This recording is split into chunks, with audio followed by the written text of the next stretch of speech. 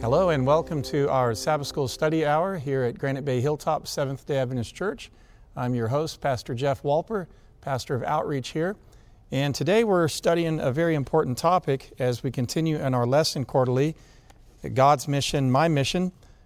Today we're going to look at Lesson 9, Mission to the Powerful. Mission to the Powerful. But before we get into our study, I'd like to draw your attention to a free offer we have. Life in the Spirit by Joe Cruz is a booklet that is free to you if you call in at 1-866-788-3966 or 1-866-STUDY-MORE and ask for offer number 155. If you're in the United States, just text SH047 to 40544. And if you're outside North America, just go to study.aftv.org/SH047. Again, that's a free offer, Life in the Spirit by Joe Cruz. You know, Mission to the Powerful is the name of this lesson, and I must tell you that it's not a topic that I've looked at quite a bit. You know, normally in the Christian church, we look at ministry to the poor or to the downtrodden. But mission to the powerful, I must confess, I think I've neglected that a little bit.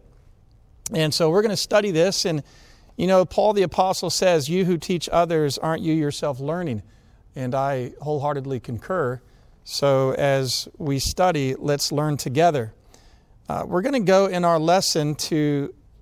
Well, in my book, it's page 72, Mission to the Powerful. I'd like to read our memory text for the week. It's found in Matthew 16:26, and Jesus speaks these words. He says, "What does it profit a man if he gains the whole world and loses his own soul? Or what will a man give in exchange for his soul?" So you can be gaining all the wealth in the world, and yet is it a good investment if that means you're going to lose your soul, lose your eternal salvation? I would say that is not a worthy investment. The lesson quarterly introduces the topic with these words. Though written many years ago, the Bible, the Word of God, is the revelation of God's truth for our world. And among the many truths it reveals is that of human nature. And that, whether in the 7th century Judea or the 21st century Brazil, people are basically the same. Sinners in need of divine grace. Amen and amen. The lesson quarterly goes on with this introduction saying that this includes the rich and the powerful. The rich and powerful of Bible times were no different from the rich and powerful in modern times, especially in their pursuit of wealth, fame, and power. Often, but not always, at the expense of the vulnerable. Yet God is as concerned about the salvation of the rich and the powerful as He is for that of the weak and the needy. Scripture provides some gripping examples of Bible characters who were powerful, rich, or both, and how God used them to be a blessing to the nations. We have examples in the Scripture of Abraham, Isaac, Job, Solomon, Joseph, and we're going to look at a few others, including Nebuchadnezzar, Haman, or I should say Naaman, and then the learned Nicodemus. So I'd like you to take a look with me at our first example, Nebuchadnezzar. Nebuchadnezzar is not a strange character to Seventh-day Adventists. If you've been a Seventh-day Adventist for any length of time, you know that the book of Daniel is a very important book to us. It's a very important book to God's people in the last days. We know that the three angels' message introduces the everlasting gospel in the context of the judgment hour. We see that in Revelation 14, 6 through 12, that John in vision sees an angel flying in the midst of heaven, having the everlasting gospel to preach to every nation, kindred, tongue, and people, saying with a loud voice, "Fear God, give glory to Him, for the hour of His judgment is come." It's vitally important because there is a judgment before Christ comes. We know this as the pre-Advent judgment. And the name Daniel literally means God is my judge. And so when we consider the book of Daniel, we see basically kind of two different powers, if you will. We see the power of Babylon or Medo-Persia, and then we see God's faithful youth, His faithful Hebrew men in Daniel, Shadrach, Meshach, and Abednego. And of course, by the time you get to Daniel 6 and 7 and 8, Daniel's not so youthful anymore. He's been there almost 70 years, so he's in his 80s. But nevertheless, Nebuchadnezzar represents to us today what Babylon looks like. What is the principle of Babylon? I'd like to draw your attention to Daniel chapter 4. Daniel chapter 4 introduces Nebuchadnezzar. In fact, Daniel 4 is actually partially written by Nebuchadnezzar. And in chapter 4, we find out that Nebuchadnezzar, after all the revelation that God has given him through Daniel's witness and his three friends' witness, Nebuchadnezzar kind of backslides into his pride and self-worship. We see in Daniel chapter 4, verse 30, we'll back up to verse 28. All this came upon the king Nebuchadnezzar, and at the end of 12 months he walked in the palace of the kingdom of Babylon, and the king spake and said, "Is this not the great Babylon that I have built for the house of my kingdom by the might of my power and for the honor of my majesty?" So here we see Nebuchadnezzar proud, ambitious, self-exalting, glory in man, and his prosperity has gotten the better of him. He has come to the place where he believes the hype about himself. And if there's a more helpless position than self-worship and self-aggrandizement, I don't know of it. And it's in this condition that God in His mercy has to humble Nebuchadnezzar in an effort to save him. You know, the Bible invites us to humble ourselves, but if we refuse to do that, God in His mercy will humble us. And of course, we see this powerful Nebuchadnezzar not handling his prosperity and his power in a healthy way. He is gathering and collecting all the glory to himself. And God in His mercy humbles him, takes away the soundness of his mind for 7 years. And then at the end of that condition, this is Nebuchadnezzar's new mindset, his new start, if you will. And so I invite you to go a little further on in Daniel 4, and we will go to verse 36. At the same time, this is after the 7 years of losing his mind and living as an animal. Of course, nowadays, I think they would probably diagnose him with some sort of bovine encephalopathy or something like that, where he thought he was a cow. But and that begs another question: is it sin or is it sickness? I think it's sin here for sure. At the same time, my reason departed or returned to me, Nebuchadnezzar said, as he writes Daniel 4, 36 and 37. The same time my reason returned unto me, and for the glory of my kingdom, my honor and brightness returned unto me. My counselors and my lords sought unto me, and I was established in my kingdom. And excellent majesty was added unto me. Now listen to Nebuchadnezzar's change of heart. Verse 37 is much different than verse 30. Instead of aggrandizing himself and glorying in himself, which is the Babylonian mindset, this is Nebuchadnezzar's new mindset. He says, now I, Nebuchadnezzar, praise and extol and honor the King of heaven. That's more like it, Nebuchadnezzar. I praise and extol and honor the King of heaven, all whose works are true, and his ways judgment. And those that walk in pride, he is able to abase.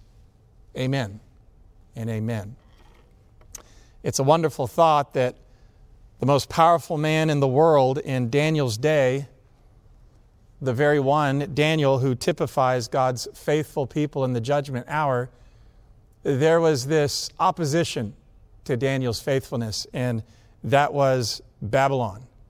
And at the height, or at the head of Babylon, was Nebuchadnezzar.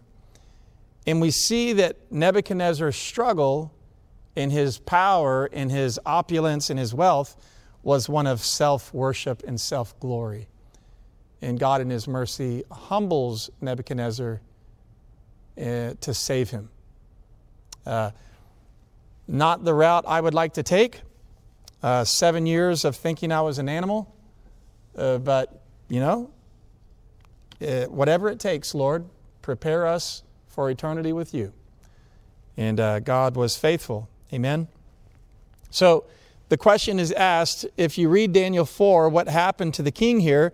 And what does this tell us about salvation coming to one of the most powerful men in the world? Well, God wants to save the powerful. But first, he gives them opportunities to learn. Certainly, Nebuchadnezzar had many opportunities in Daniel 1, 2, 3.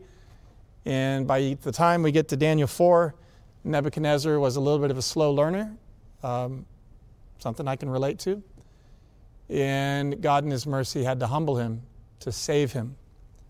And so God help us to humble ourselves, not have to go through Nebuchadnezzar's experience. But let it be underlined very clearly here in Daniel 4 that God wants to save the powerful, even the most powerful people in the world. At the bottom of Sunday's lesson, there's a question or two posed. I'd like to bring those to your attention. Even if we are not rich and powerful by the world's standards, why must we be careful to avoid the kind of arrogance that this king had manifested? Why might that attitude be easier to have than we might think? Well, one of my favorite quotes currently, I don't know if you do this, but I discover Bible texts that really speak to me, and I'll hold on to them, and then I find writings in the Desire of Ages or Great Controversy that I hold on to. It really convicts me. And one of those is Desire of Ages 661, where we're told that those who keep the scenes of Calvary fresh in memory, pride and self-worship cannot flourish in them. But guess what is true as well? If you don't keep Calvary fresh in mind, the only thing that can flourish in you is pride and self-worship, or dare I say, a Babylonian mindset of Nebuchadnezzar in Daniel 4, verse 30. And so you don't have to be the richest man in the world. You can just be a legend in your own mind and be kind of delusional in your self-worship and your self-aggrandizement. Maybe you played some pickup basketball, right? And you hit a shot and you lay in bed at night thinking how amazing you are. God help us get over ourselves. It's not about us. And might do us better just to get into the garden. Just saying. So let's turn the page to Sunday or Monday's lesson. Naaman. What a fun story. I love this story. Invite you to turn with me in your Bibles to 2 Kings chapter 5. So let me just kind of present who this Naaman character is, okay? Naaman is a very powerful man. He's a very wealthy man. You remember Little Maid is working for Naaman. We don't really know Little Maid's name. We just know that she must have belonged to a poor family, a poor Jewish family, and she was working off some sort of debt. I don't know if that was like some indentured servitude, but she was working for this powerful man of Syria, Naaman. He was a soldier, a general. He was a man of preeminence, power, wealth, and yet he was sick. And this sweet young Jewish girl brought it to Naaman's attention that there was a man, Elisha, who could help him. And it's just something to consider here. Elisha had how much of the spirit of Elijah? A double portion. God help us to have a double portion of the Elijah spirit in the days we're living in. And so Elisha is there, and Naaman comes with a large entourage because he's powerful, and that's what you do when you're powerful. You travel with an entourage. And it's estimated that Naaman came with approximately, depending on what your inflationary numbers are, approximately $7 to $8 million by today's wealth. And he came to Elisha. Now remember, he's a powerful man. He's a wealthy man. Now let's see how Elisha treats him. I submit to you that Elisha treats him with respect, but if you read 2 Kings 5, you'll notice that Elisha doesn't suck up to him. He doesn't kind of kowtow to his power and to his wealth. I think that's a lesson for us, because Naaman shows up with all this wealth and all this power and all this entourage and quite an assembly of chariots and horses and horsemen. And Elisha won't go out to greet him, which is quite astonishing when you think about it. Elisha stays in the house and almost ambivalent. I shouldn't say ambivalent, because there was a lesson that I believe Elisha was with intention trying to send to Naaman. And that is, God, the true God, is no respecter of persons. Whoever you are and whoever you think you are. It's just, there's only one hero in this story, and it's not man. It's Jesus. And so Naaman shows up with all of his, display.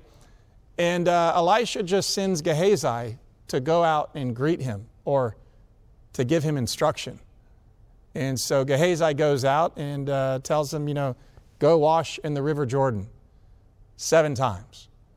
Well, Naaman, this powerful and wealthy man, has a hard time grasping that Elisha, the prophet of God, the prophet of Jehovah, is unwilling to come out and greet him face to face. And he is not used to this sort of seeming ambivalence and lack of deference.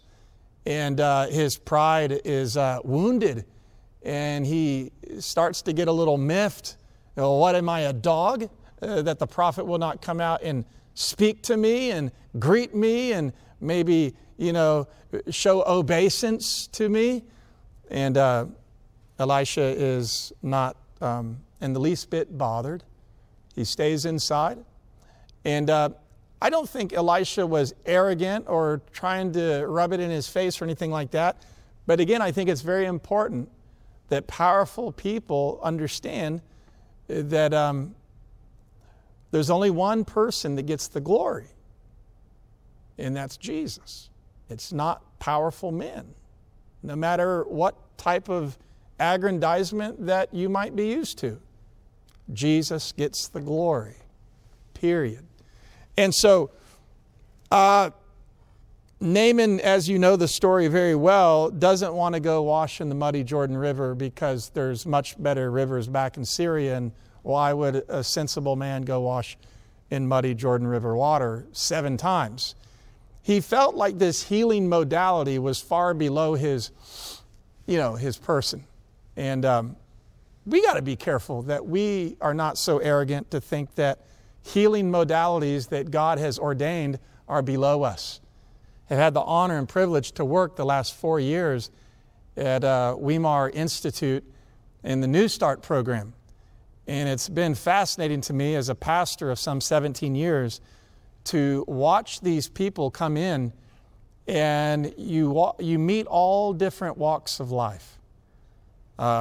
Before I got there, we had people showing up that were making land deals for large amounts of land in Russia for $70 million. And it's quite remarkable, some of the people that show up at New Start. And sometimes the temptation of some of these people is, really? Beans and greens, high fiber, walking, water, sunlight, temperance, fresh air, rest, trust in divine power? It can't be this easy. Well, the protocol is simple. It's easily reproducible. It's not patented. This is the beauty of the gospel and the beauty of Jesus' wisdom. No man can control it and put some weird name on it that no one can say and then make billions and billions of dollars off of it. It's just, well, it's for everybody. And I love that about God. And so I've had the privilege of seeing these people, all sorts of powerful people come to New Start. People have own multiple companies and people in high position in multiple businesses, and they're just amazed at the simplicity of the program and the results. And quite frankly, so was I. And I got 4 years of seeing that month in and month out, and I am a much better person because of it. Well, Naaman had not experienced that yet. You understand? He had never gone to the New Start in Judea, or there wasn't one in Syria. You understand? And the answer was muddy Jordan River water through the instruction of the prophet Elisha, who gave it to Gehazi to give to Naaman. And this powerful, wealthy Naaman just had a hard time valuing this counsel. But thankfully, he had some people that actually cared for him in his midst and weren't just along for the ride. And they convinced Naaman that it was a good idea. Go wash yourself in the River Jordan 7 times, and you should do it. And you know the story. Naaman did, and Naaman was healed. Hallelujah.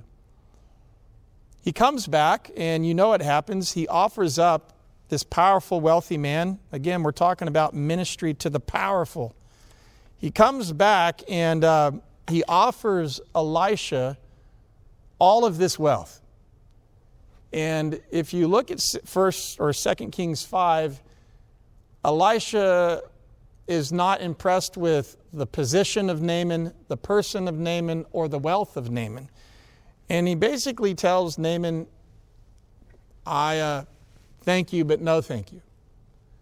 Now let me ask you, did the school of the prophets need that much? Do you think the school of the prophets in Elisha's day could have used that $7-8 million?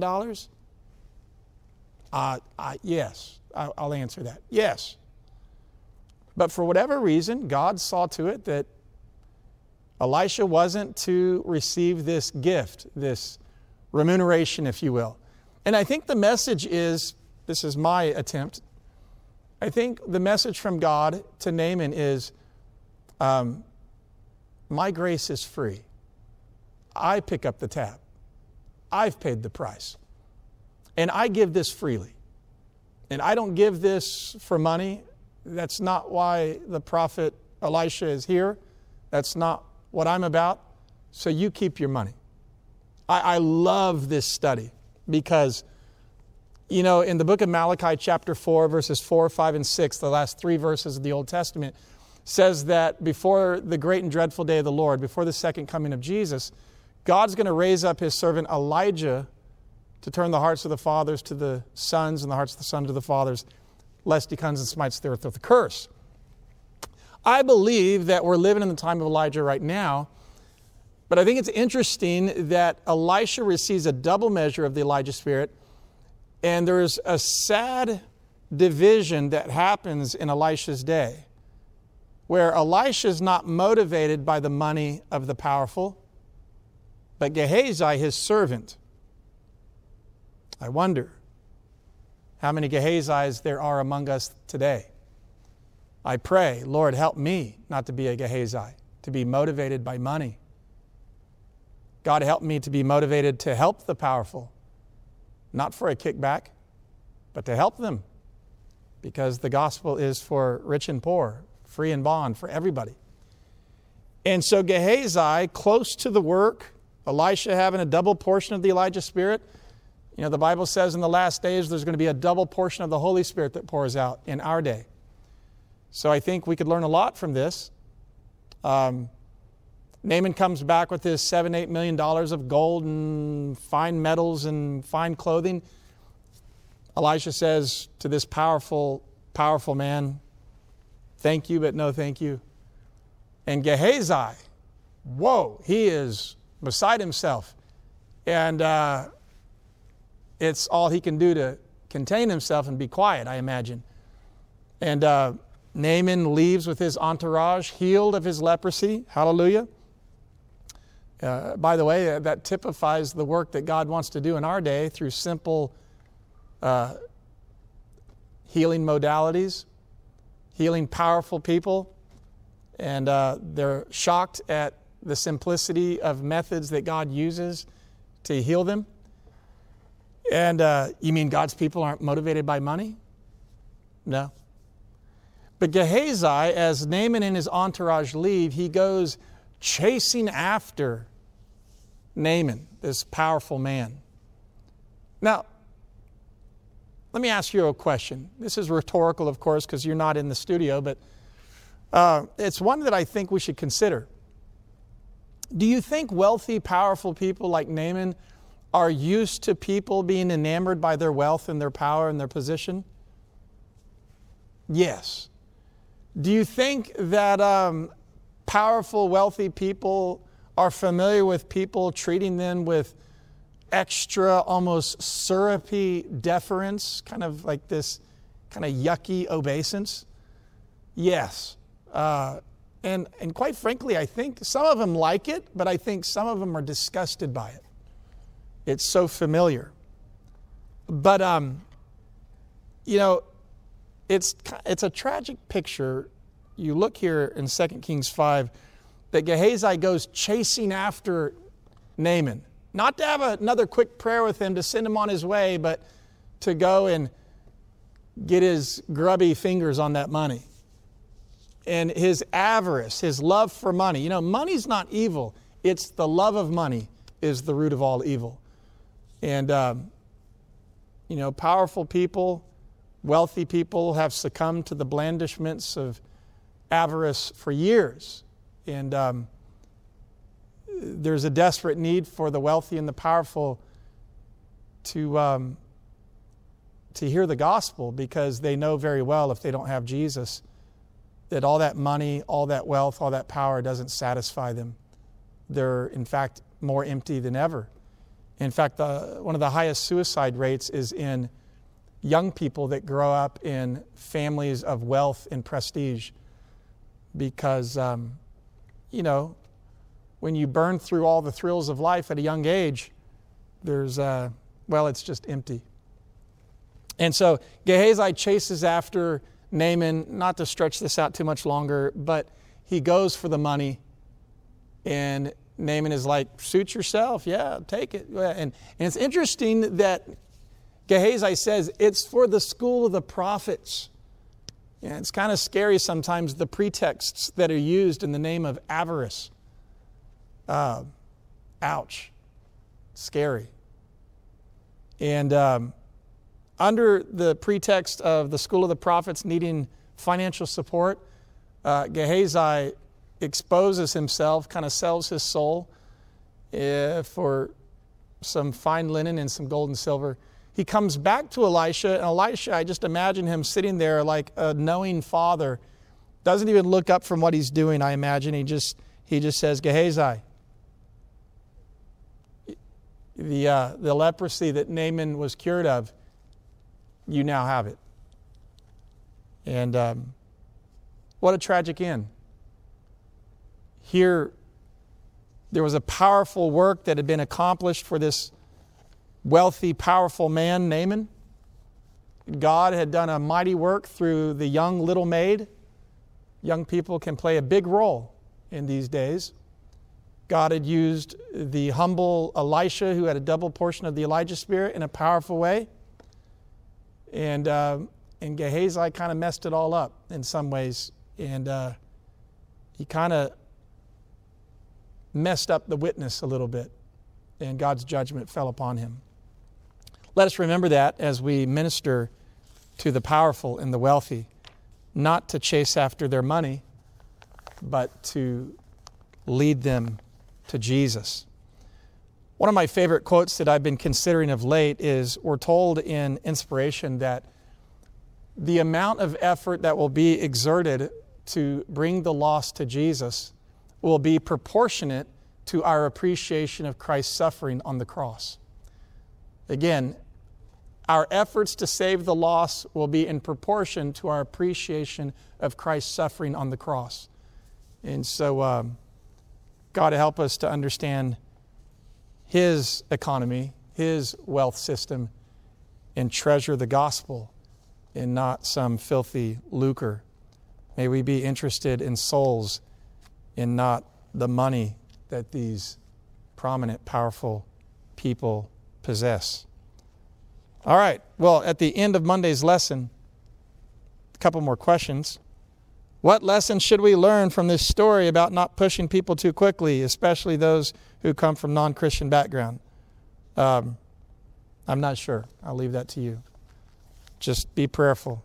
All right, Tuesday's lesson, witnessing to the learned, Nicodemus. Oh, Nicodemus. Let's go to John 3, a very familiar passage in the Bible.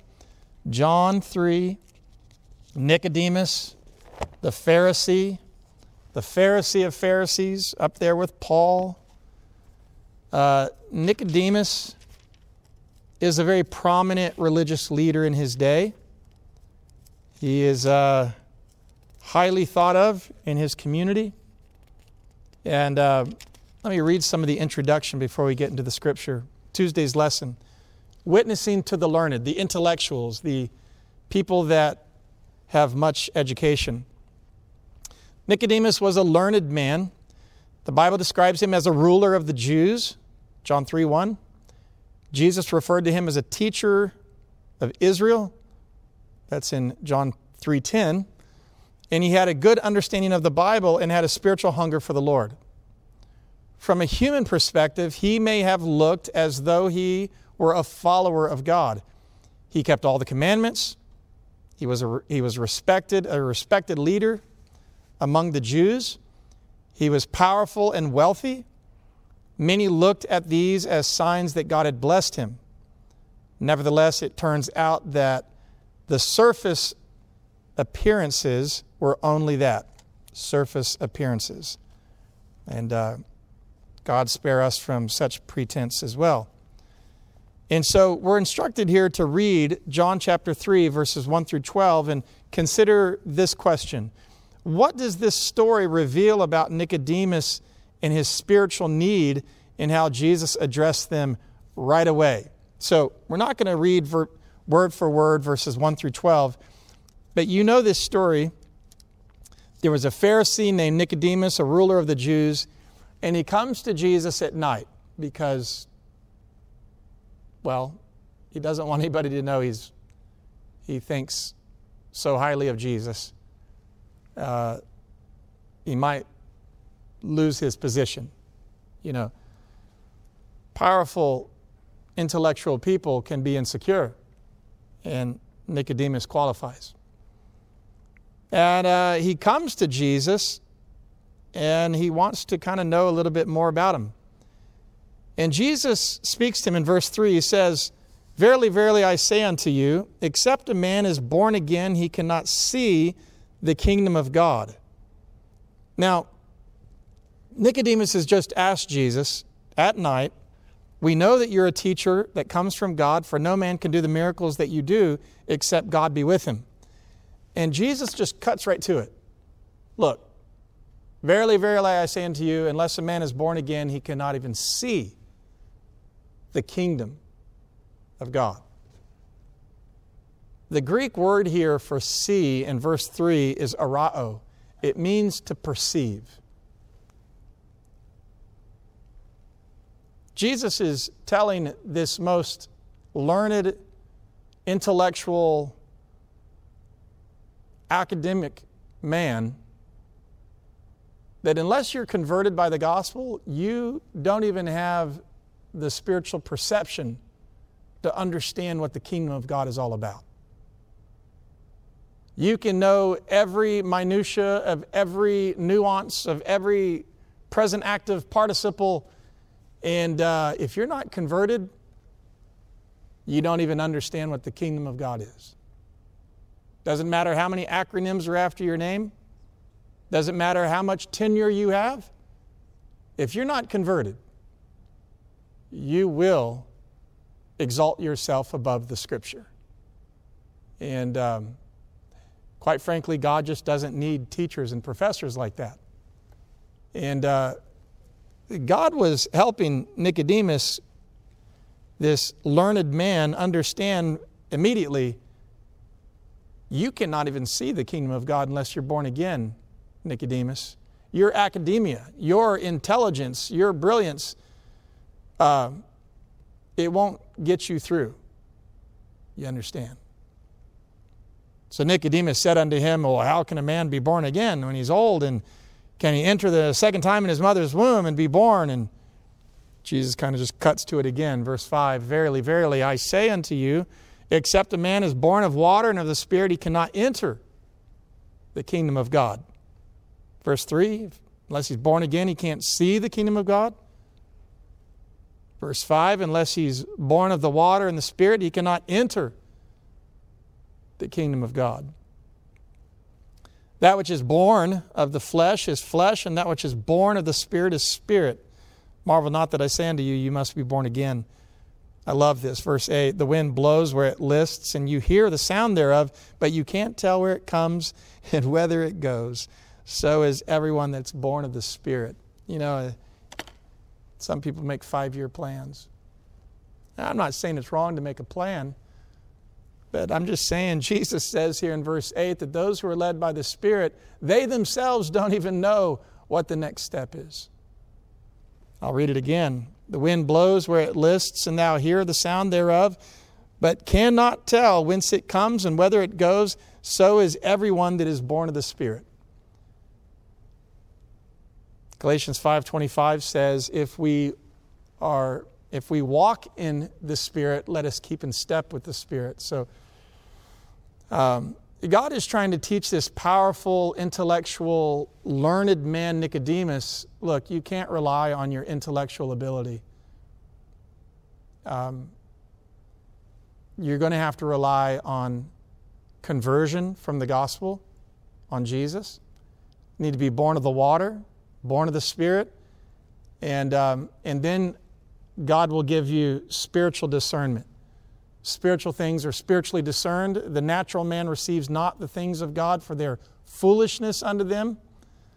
God tells His people, march around Jericho without weapons for 7 days, and then on the 7th day, march 7 times, and then, blow a trumpet and, lift a lantern, and then walls come tumbling down. And, you can just imagine men of war think, how ridiculous. That's an awful plan. We better not do that. And God says, hey, unless you're born again, you cannot even perceive the kingdom of God, all right? So check your intellectual so-called ability and let me be God, okay? I love this about God. It's so fun. I like it. Oh, I'm sorry. Verse 9, Nicodemus answered and said unto him, how can these things be? Yeah, good question. Jesus answered and said unto him, verse 10, art you a master in Israel and know not these things? Verily, verily, I say unto you, we speak that which we know and testify what we have seen, and you receive not our witness. If I have told you earthly things and you believe not, how will you believe if I tell you heavenly things? Fair enough. So, witnessing to the learned. When Nicodemus came to Jesus, he tried to maintain the facade, the status quo, but God knew his heart. Similarly, God knows the hearts and needs of all the rich and powerful, the intelligent, the intellectual, whatever their background. Nicodemus came to Jesus because Jesus' teachings had convicted him. But his pride kept him from coming openly in the day and confessing Jesus as the Lord. So he chose the nighttime to approach Jesus in secret. Even after his conviction that Jesus was sent of God, he still did not openly acknowledge that he was a follower of Jesus Christ. Look, power and intellectual position,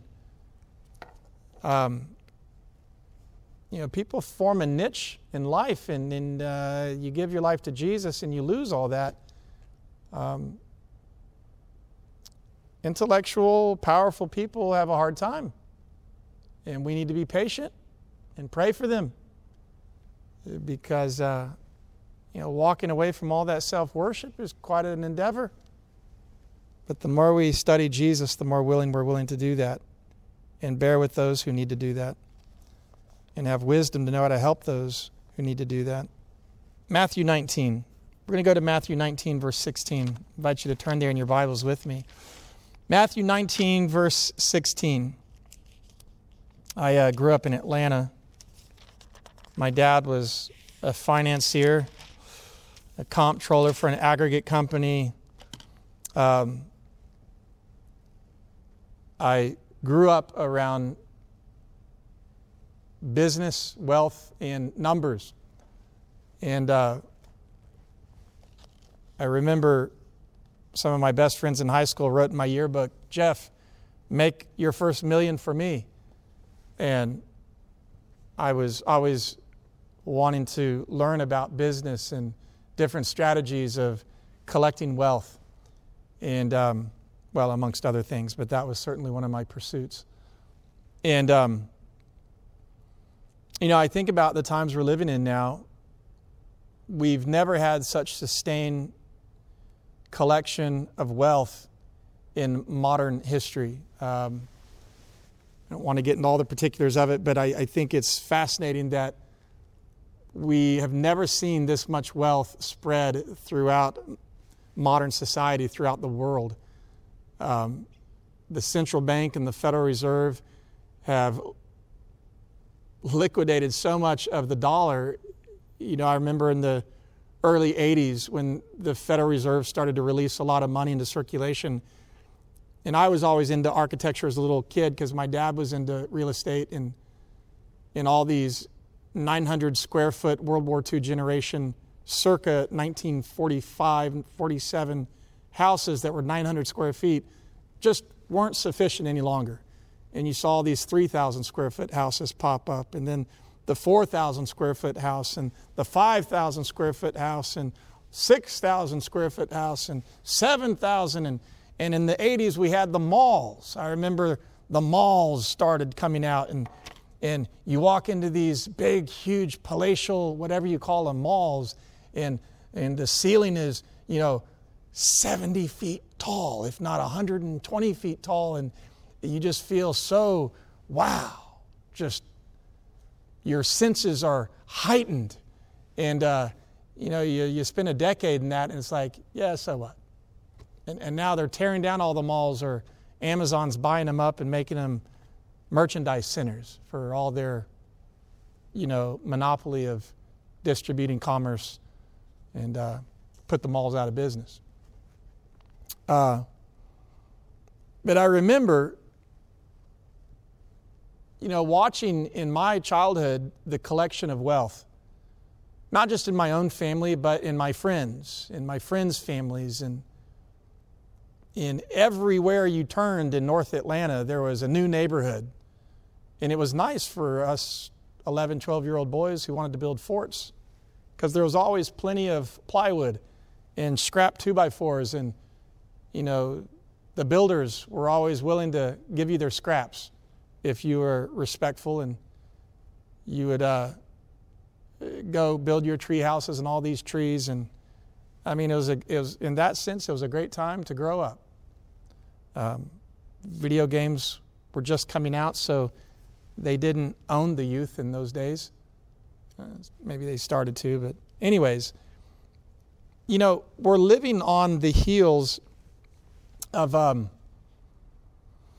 sustained collection of wealth that we've never seen for the last 30 years. And I don't know if you've ever been to an amusement park before and it was brand new and everything was nice and fresh, and then you go back some 10, 15 years later and everything has like a coating of grime on it and just kind of like, this isn't quite as fun as it used to be. I don't know how I want to participate in this anymore. And that's kind of the feeling I get about wealth and the collection of wealth nowadays.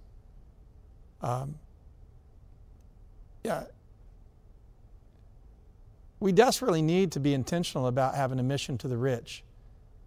Because let it be clear, people who are rich and have all the houses and the cars and the clothing and the vacations and the social media selfies, it's not enough. And they're not satisfied. And so they need Jesus as desperately as the rest of us. Maybe even more. Matthew 19, verse 16, we read, "And behold, one said unto him, Good master, what good thing shall I do that I may inherit eternal life? And he said unto him, Why do you call me good? There is none but one that is good, that is God. But if you will enter into life, keep the commandments. He said unto him, Which? Jesus said, Thou shalt not murder. Thou shalt not commit adultery. Thou shalt not steal. Thou shalt not bear false witness. Honor thy father and thy mother, that thy days, and thou shalt love thy neighbor as thyself.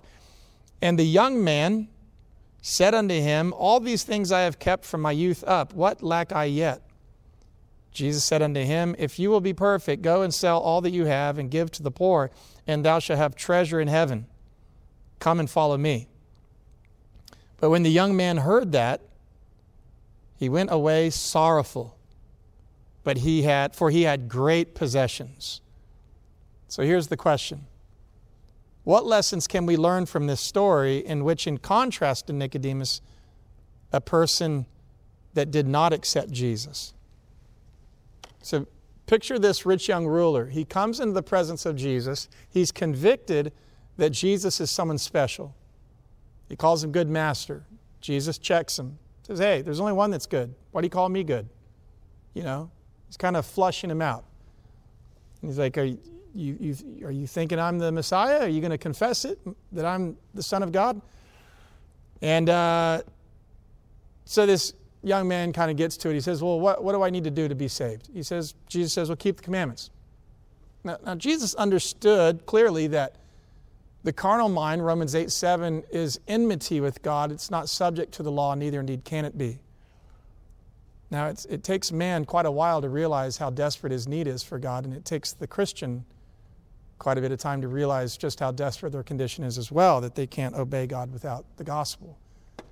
And God help us to get wheels on that you can't be a holy person and be obedient without spending quite a bit of time at the foot of the cross and being crucified yourself. But at any rate, Jesus says, well, keep the commandments. This young man, the rich young ruler who has the trifecta. He's young, he's rich, and he's a ruler. It doesn't get any better than that.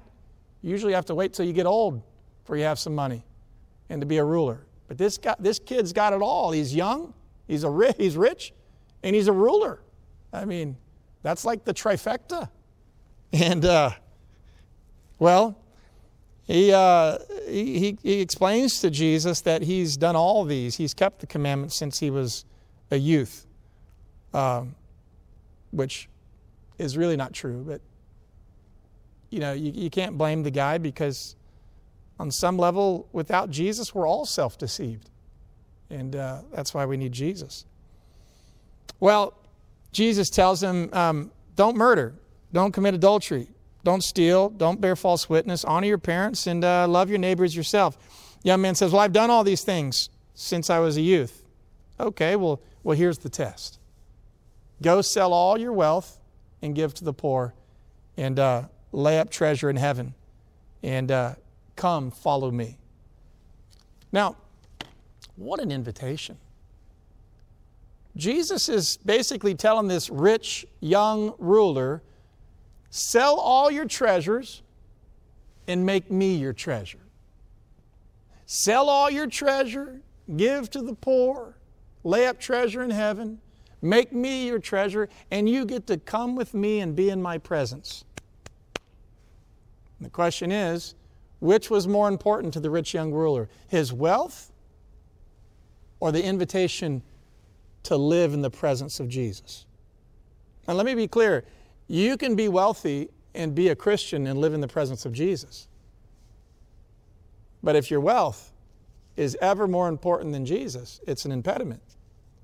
And this is why Jesus says in Mark 10:25, it's hard for a rich man to enter into the kingdom as it is a camel through the eye of the needle.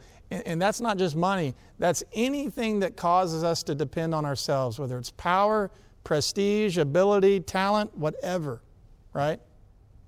Self-sufficiency is the bane of the Christian walk. And may we divest ourselves of it daily and hourly. Well, this rich young ruler considered Christ's invitation, and he decided to keep his wealth and leave the presence of God. And notice with me how he walks away. It says in verse 22 that he went away sorrowful. You can have all the money in the world. And it's important for us to understand in our mission to the rich that you can have all the money in the world. And if you don't have Jesus, you're full of sorrows. Paul says, people that chase after wealth pierce themselves through with many sorrows. And so I think one of the things that we can do as a witness to the wealthy is to make sure we have the joy of the Lord. In His presence is what kind of joy? Fullness of joy. And we need to not fake it, but really have the joy of the Lord. Make sure our treasure's in heaven. Make sure that we love Jesus so much that He's our treasure. And then as we minister and pray for the wealthy, they can see that joy in contrast to their sorrow.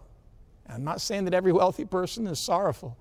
I'm just saying this rich young ruler left the presence of Jesus full of sorrow with his wealth intact. And he didn't make a good decision. Well, we're going to go to Thursday in the balance of our time and talk about the mission to the powerful. Jesus knew how to make friends with the powerful. He was admired, respected by many people of these kind. And the powerful people in the Bible who came to Jesus came for help. And He cared for them. And we see this in Nicodemus and Joseph of Arimathea, who both became converted eventually and brought all their wealth and helped the early church, we're told. Let's read Matthew 27. Matthew 27:57. This is the crucifixion scene.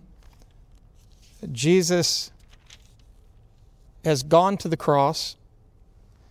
In Matthew 27:57, we read, "When the even was come, there came a rich man of Arimathea named Joseph, who also himself was Jesus' disciple. He went to Pilate and begged the body of Jesus, and then Pilate commanded the body to be delivered. And when Joseph had taken the body, he wrapped it in clean linen, and he laid it in his own new tomb, which he had hewn out in the rock. And he rolled a great stone to the door of the sepulchre, and he departed." What does this account tell us about the Lord and how He used the wealthy men who were clearly impacted by Jesus' gospel message? We find out that Joseph of Arimathea found a good use for his wealth. And I can't imagine a better use of wealth than to provide Jesus a place to rest for a few days before he was resurrected. What an honor. You know, the wealthy people I've been around oftentimes are concerned about what's a good investment, what's a safe vehicle to put their money into. And I submit to you that your safest vehicle to put your wealth into is the gospel of Jesus Christ. And that's a personal thing between you and the Lord, but I believe that we need to prayerfully be examining our hearts and asking ourselves, where is my treasure? How am I helping the wealthy around me? Am I full of the joy of the Lord? And I believe that God's going to use many powerful, wealthy people as they come into the movement as we approach the end to bring the gospel herald to an exclamation point as we face difficult times ahead. I wish we had more time, but I'm seeing here that our time is finished. And so I invite you to prayerfully consider again your ministry to the powerful. Remember the examples of Nebuchadnezzar, Naaman, Nicodemus, and others as you seek to save those who desperately need Jesus, albeit powerful and wealthy. Let's pray. Father, in the name of Jesus, we thank you that you left all your power and all your wealth in heaven, and you came down here willingly becoming poor to save us impoverished sinners. Please, Lord, help us to receive your economic valuation and receive the wealth of your promises that in Christ are always yes, and in him amen, unto the glory of God by us. I pray that you would help us to have wisdom to know how to minister to the powerful, to the wealthy. Help us not to exalt them and flatter them, but help us to be honest and to be a faithful witness, to have the joy of the Lord ourselves as we point them to Jesus, the one, the only, to be exalted. In Jesus' name we thank you. Amen. Well, God bless you, friends. Until next time. Don't forget to request today's life-changing free resource. Not only can you receive this free gift in the mail, you can download a digital copy straight to your computer or mobile device. To get your digital copy of today's free gift, simply text the keyword on your screen to 40544 or visit the web address shown on your screen. And be sure to select the digital download option on the request page. It's now easier than ever for you to study God's Word with amazing facts wherever and whenever you want. And most important, to share it with others.